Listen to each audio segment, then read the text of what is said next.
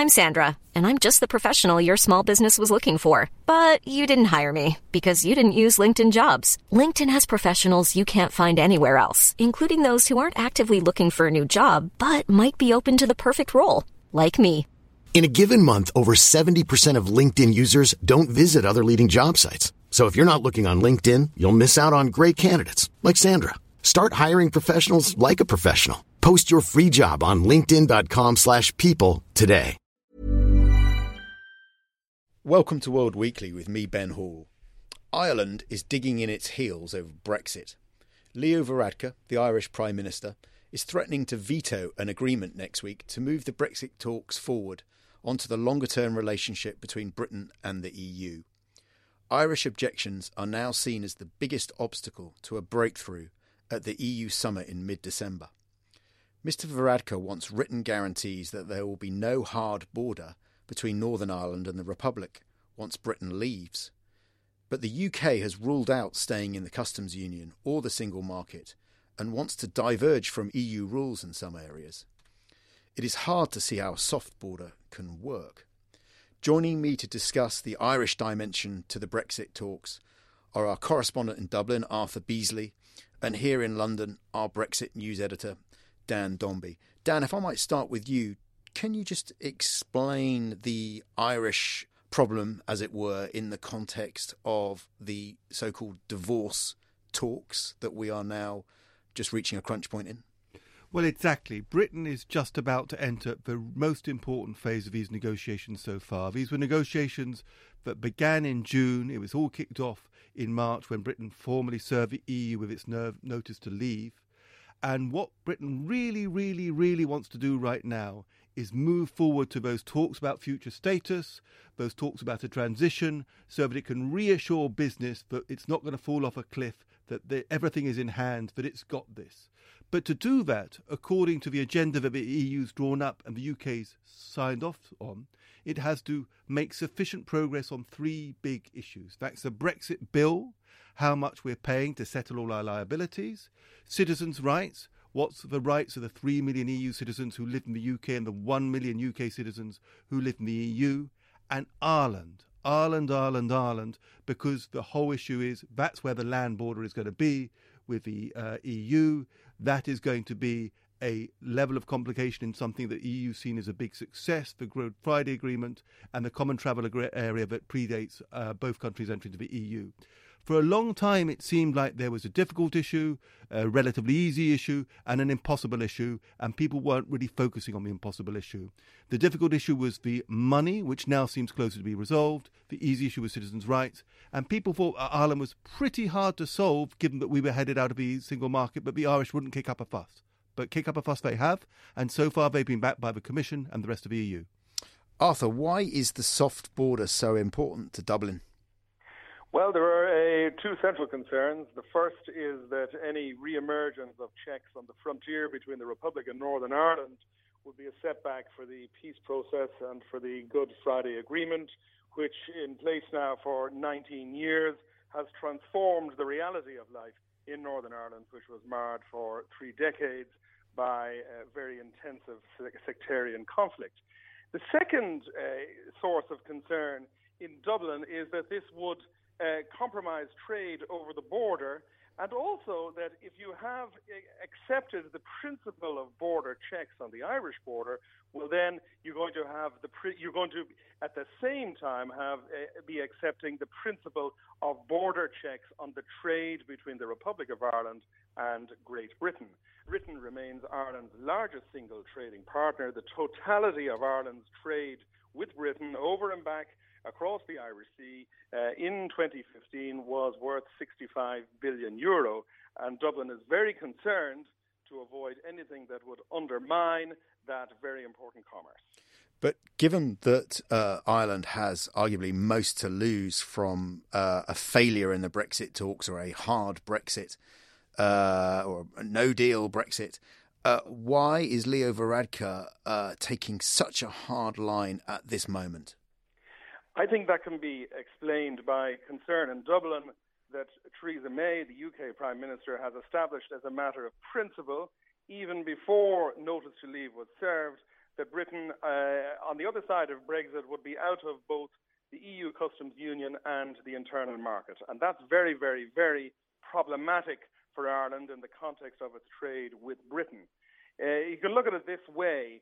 The view in Dublin is that essentially that London has preempted the trade talks by ruling out a solution in which it would remain in the customs union and the internal market.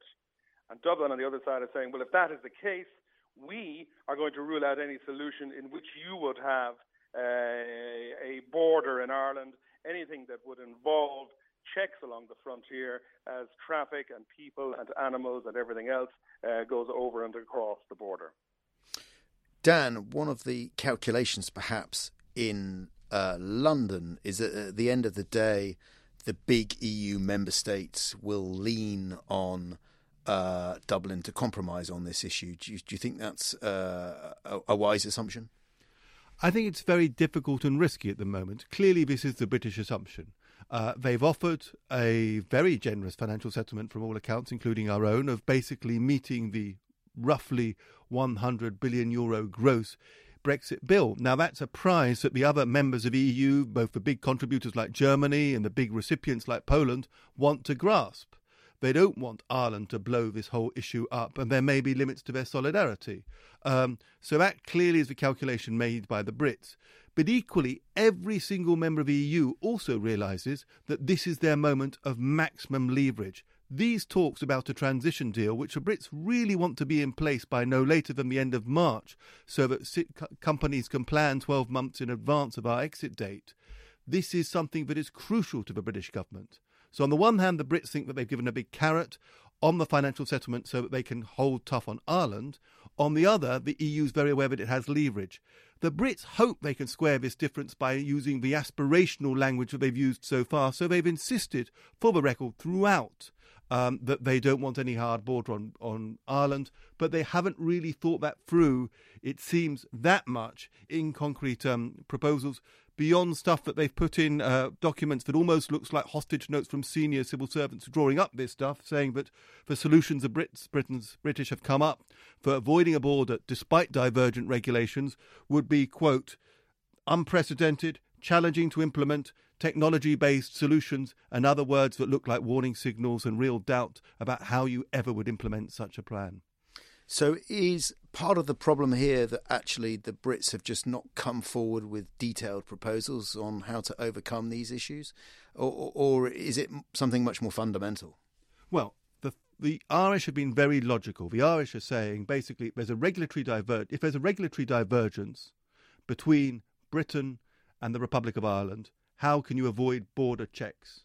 They also say if there are 142 areas of cooperation between the Republic and Northern Ireland, how on earth are you going to continue those when there is such divergence?